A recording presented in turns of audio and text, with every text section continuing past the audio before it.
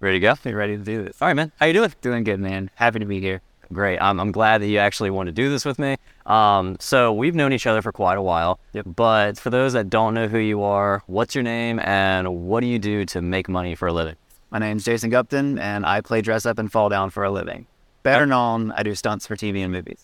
Beautiful, beautiful. So it's really cool to say that you get to dress up and play pretend and you get to walk away, support your family, make a living, and just have fun doing what you do.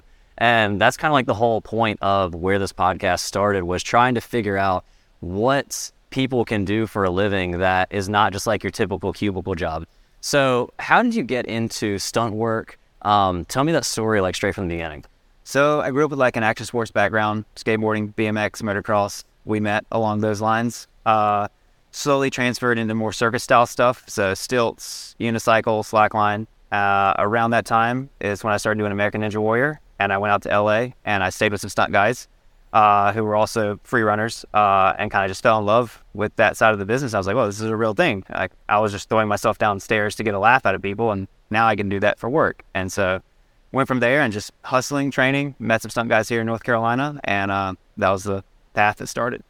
And the cool part was you mentioned it, that we met through skateboarding and BMX and all that stuff way, way back. And I remember you would come to the skate park and it was always, we had this like little term that we would throw around. We would just yell motivation at each other. Yeah.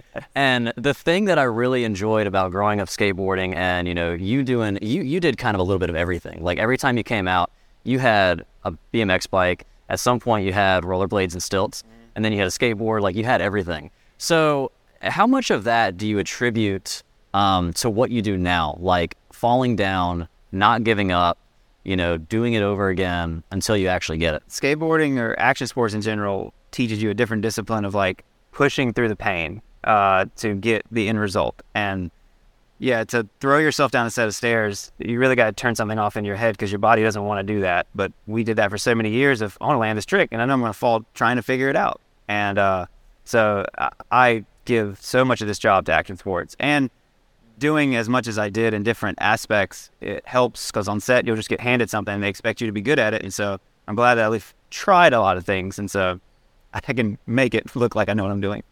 And the other cool thing about action sports is like, if you mess up, it's your fault. Mm-hmm. If you make it, you're good to go. It was also your fault. Like you did the work to get there. How much of that plays a role in what you do today with the stunts? Because you're not doing it now by yourself. Right. Like you're working with a team, you're working with talent, you're working with the people behind the set too. Tell me about all that stuff. The team aspect is huge.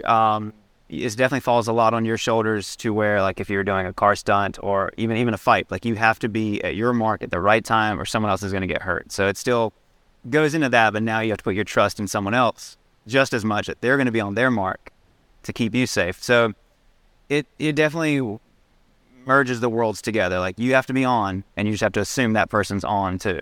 So now you have to trust people too. Yes. Like trust is a huge thing in your industry, I'm sure. Yes. Because if you're going to throw yourself off a building or down some stairs, I guess you got to know that everything behind the scenes was working really well. They set it up the right way. If you're on a wire and someone's on that button on the other end of the wire to pull you, you hope that the PSI is set for the right and it's not going to send you 20 feet past your mark into a wall. So yeah, it's a lot of trust. Now, it kind of sounds like you may have experienced some stuff like this before. So I've been very lucky, thank God. But I have friends who they were on the wrong end of some receiving stuff, and it's yeah. Now let me ask you about this. So like, when did it finally click that this is what you want to do for a living? Because you can't just go to school and become a stuntman. Like you kind of have to run into the right people. You have to do the right things. When did it click that this is something that you wanted to pursue? When I was out in LA with those guys and you could see it was an actual obtainable thing. It wasn't easy growing up in Salem, North Carolina, one stop sign town. To say you want to be a Hollywood stuntman is you're crazy. And then as you start to get into the business, you figure out how to get into business. You have to join the union. So you have to work a union set to be in the union. But you can't be in the union until you work the union set. So it's a huge catch-22. So basically, someone has to stick their neck out for you and say, I need this person, his size, his ability, and they taft you into the union. So it's a hard end, but it's something that I tried for about a year of just hustling sets, shaking hands until I got the opportunity. So what was your first gig? First gig was Revolution, old NBC TV show. It's a good show too. I think we did like 2 or 3 seasons. That was my very first SAG gig that got me in the union. Jeff Wolf was the coordinator. Cool. So Jeff Wolf was the guy that probably stuck his neck out. It was like, well, so Jared Lasano is a North Carolina stunt performer who took me in, trained me, saw potential, I guess, enough to keep telling Jeff, hey, check out this guy, and then would get me on set, shake Jeff's hand, and then Jeff is who stuck his head out to the producer and was like, this is the guy I need to taft him, and went from there. Now, just like any business, I'm sure that it's not like you got your in, so now you got the golden ticket. You got to continue to work for it. So was there any point in time where you were just like, man, this is really hard. This is not working out. I don't know whether or not I need to continue this or try to find a different path. Did you ever have any experiences like that? Yeah, your second job and third job is almost as hard as your first job because you at least can get hired now because you're in the union, but no one knows you yet. And so they don't know your abilities. So you still got to go out there and train. You got to put your face out there, shake hands still. And I mean, it was a handful of years before the phone would constantly ring with enough people who've seen you, seen your ability, and be like, all right, he can do that. And so there's definitely some times where it got hairy. I knew that it's a dream job. So I never wanted to back away from it. But there's definitely some times where what do they say? When we first started, they were like, get used to rejection. And I didn't realize how true that was going to be. Like, you get told no a lot more than you get told yes in this business. So what advice do you have for someone that is kind of on the receiving end of, sorry, this role is just not the right fit for you? Stay optimistic. Stay positive. My wife hates how optimistic I am of like, well, yeah, but it could do this. This has potential for this. And you got to always look at that side, because if you don't look at that side of the playing field, you're just going to beat yourself up and give up. Like if you don't look at what could be, then you won't ever try. And so you got to stay on that side of it. Now, are you by yourself, like a free agent type of deal, or are you with an agency? No, right now stunts is you're your own person. Basically, you want as many coordinators to know about you as possible. That way, production hires stunt coordinators break down the script and everything, and then whoever they need to fill the spots to double someone to play a character, they hire that. So you want the coordinator to know you, your abilities, your look as much as possible. And you kind of went from doing a lot of the stunts to now you're coordinating a lot as well, correct? Yeah, over the past couple of years, it's slowly transitioned to that, which is what I wanted to eventually go to. I don't want to get hit by cars when I'm in my 60s. I'd much rather point and tell people how to do it. So it's been nice to be on that side of it for a while now, being in the meetings, helping the director get his shot, and be like, this is how we achieve it. And this is more like the career side now, right? Where, I mean, you can make a living throwing yourself off abilities and stuff like that. You can. Your chiropractor will love you. Exactly. Yeah, exactly. But obviously, the older you get, I mean, I'm only in my 30s. You're in your 30s now. Yeah. I mean, through all the skateboarding that we did back then, it's starting to catch up now. You don't fall now, and it's like, all right, next day, like we can throw ourselves back down a 12 stair. We're good to go. But you have to in your industry. So tell me how you work past like the pain and the aches and stuff like that. All right. So one of my mentors who I just finished a job with, his name's Buddy Joe Hooker, one of the greatest stuntmen alive, period, hands down. Buddy's in his 70s or 80s now. Someone asked him, because he still will fall down. It's not that long ago. He did some gnarly stuff not that long ago. And someone asked him, they're like, Buddy, like, you look amazing. You wake up every day, you get to set, and you're like just the guy. He's always energetic, always going for it. And they're like, how do you do it? He's like, it's easy. When you wake up in the morning, you don't fucking let the old man in. And everybody was just like, that's coffee mug worthy. But, right? Whoa. And a couple of hours went by, and I asked Buddy, I was like, man, that was deep. Like, that was a really cool, like, motivation. He's like, you know who told me that? He's like, Clint Eastwood. And I was like, wow, even cooler. Yeah. Yeah, that's awesome. And the cool thing about your industry too is that like you're in the world of, you're in the Hollywood set world, you're in Atlanta, you're in Richmond, you're in all these really cool places, but you also get to kind of stay low key and behind the scenes.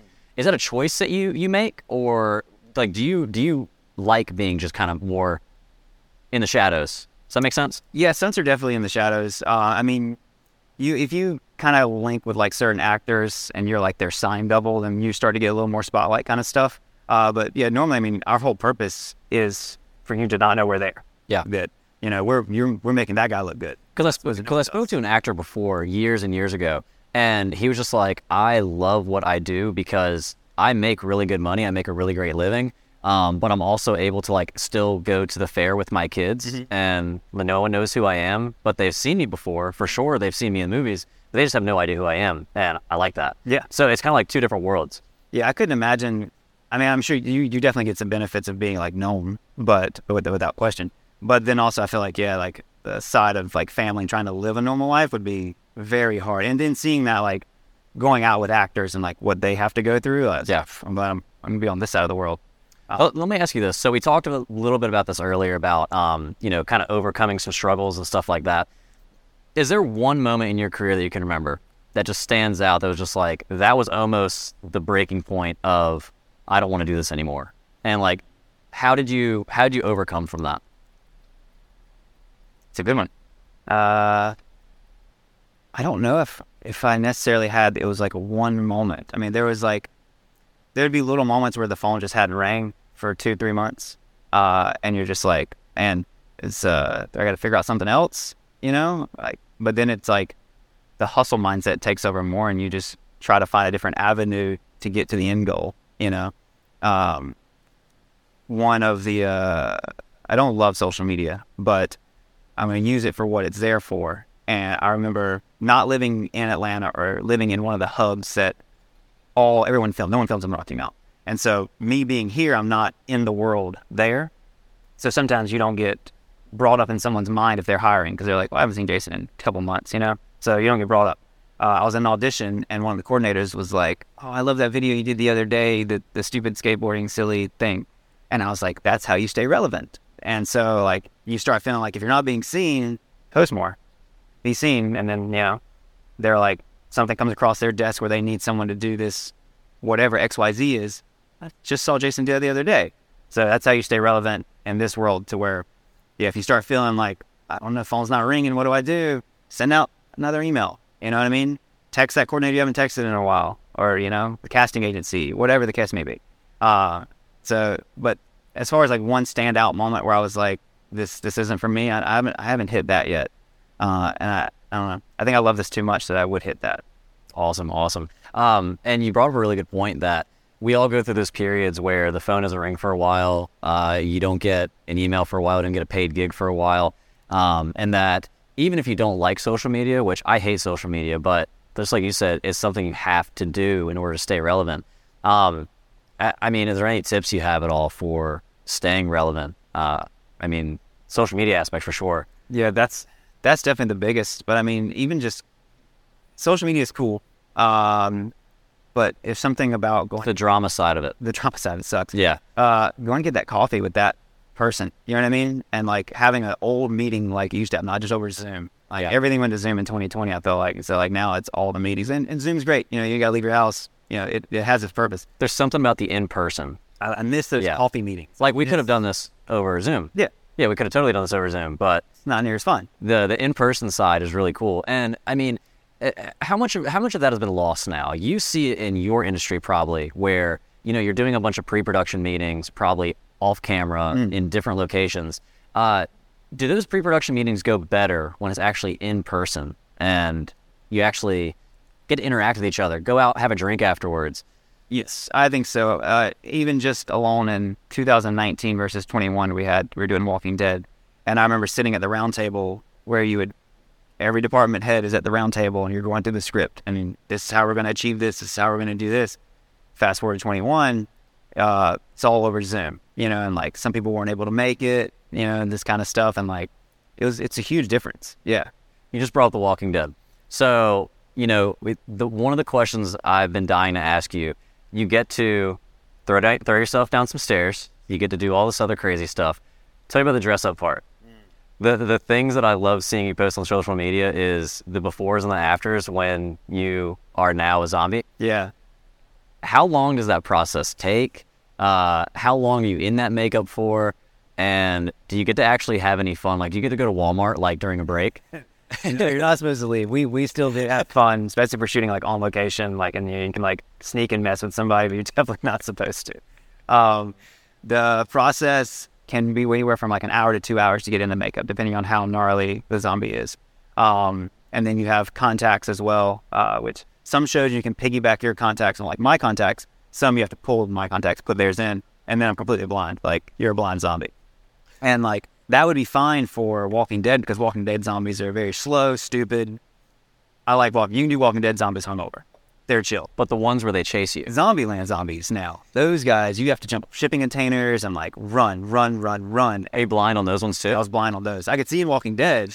I would have reversed it. I'd rather have had sight on Zombieland because that one you just had to literally just run, jump on the shipping container between 20 other stunt people and not land on them. Yeah. And I'm just like, I hope I can make this. Like, and you have to feel for, like, the camera crew and the directors and stuff like that because they're not seeing what you can't see. Yeah. So they're trying to direct you like, hey, I want you to do this on this mark, but you can't see that mark. So you got to figure out a way to get to that mark.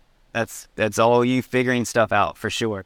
And then so it's 2 hours roughly getting into it. You're in it at least 12 to 14 hours. So hot summer days and those masks do not breathe. Like I've seen people just pass out of heat exhaustion because it gets gnarly because you have a full ball cap on too. So I mean you're sealed, and then normally 45 minutes to get out of it. So it's you can drink a lot of water those days. I was about to say, do you have like any ability to be able to drink some water? Like that's the worst part. So like some of the masks you get these like fake teeth that you have to put in, and those you'll put in between takes so you can actually take them out. And those masks you can eat in during lunch. The masks that don't have the fake teeth and the teeth are built into the prosthetic, you have to like hold it open and then like you can only get like finger food on those days. You're not getting a salad that day. It's a little bit gnarlier than like a Slipknot mask. Oh yes. You're like, your buddy's trying to like help you like, all right, man, go this way. And like you're feeding your friends to try to help them. Dude, it's rough. Yeah. Now you've got to play several different roles, in different stunts, different movies, different TV shows. What's one that stands out that you just love the most? I'm sure they all have their highs, but like, is there one character you just love doing over and over again? Man, that is also a solid question. So for 4 years, I doubled Jamie Bell on Turn Washington Spies, and that was like my first run and breakout thing where like I was constantly his double for this season or series. And that was really special just because it was like my first one. I learned so much on that one.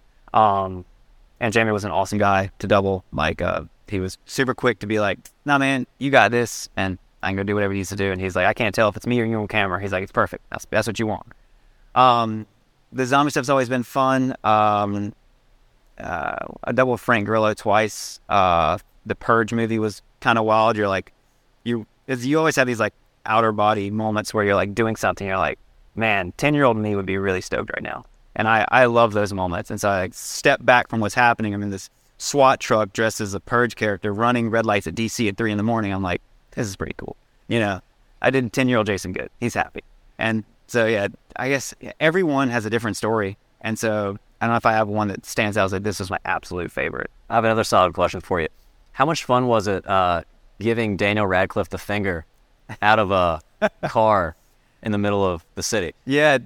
And he's Harry Potter, for anyone that doesn't know. Harry Potter is hands down my favorite actor. That dude was the nicest guy in the world, playing the worst character in that movie. Nice guy. Like I threw a bag of piss in his face and I screamed, take that golden snitch. Like the jokes were relentless that day. It was amazing. Yeah, awesome dude. I think I've been called to double him like 2 or 3 times now, and scheduling just hasn't worked out. And I'm super bummed because I want to double Harry Potter. That's awesome. And yeah, he signed some stuff for my wife because she's a big Harry Potter fan. So hands down, that was a great day. Yeah, I'm sure that was a pretty cool great day. So we're kind of wrapping this thing up now, but one of the things I wanted to ask you was, we've talked about the lows and stuff like that. What's the most rewarding part about being a stunt double? My favorite part is we're setting up everything and the nerves will like slowly start to come up. And then when you start hearing the final like 3, 2, 1 action, it just like silence. Like you know exactly what you have to do. You know you can do it and you're completely focused on that. And then when it's over and you walk away and you're like superhero feeling, like that's the best, most rewarding moment. And then you get to go see it X amount of months later in theater on TV, and you're like, we put a whole lot of blood, sweat, and tears in that. And it turned out really cool. And it lets people escape. I mean, that's all movies is. We're not curing any disease. We're just getting people to escape reality for a little bit and enjoy what we've done. And so like, that's probably the best. It's like, that's it. People get like way too deep into it. And like, you're changing. Now you're getting people to escape reality. And so like, do that and be good at that. becoming a method actor. Yeah, those guys. Jeez. We both have kids, and the cool part, well, I guess it's cool, but it's not cool. Is like I showed both my sons the other day, like, look, Dad got to hang out of an airplane and shoot another airplane, and we were only like 50 feet away from each other, and their reaction is always just like, oh, cool, I guess, awesome. Riker, you have a little girl. Does she like do the same thing with you? Like, oh, look, dude, you look at me. I was with so and so, and she's like, oh, that's cool. Like, how does she react to the whole thing? She's definitely desensitized to a lot of stuff that some kids aren't. Like I've been doing zombie stuff my whole career, and so I would FaceTime her when I'm out of town and she's going to bed, and I'm a zombie. All my friends are zombies behind me. We're all wishing her good night and all this stuff. So like that's just scary daddy to her. Like it's nothing.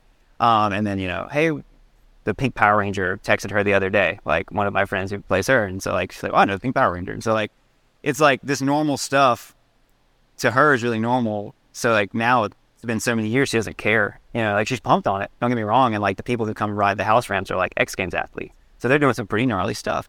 And then we go somewhere and some dude's doing this trick, and she's like, that's lame.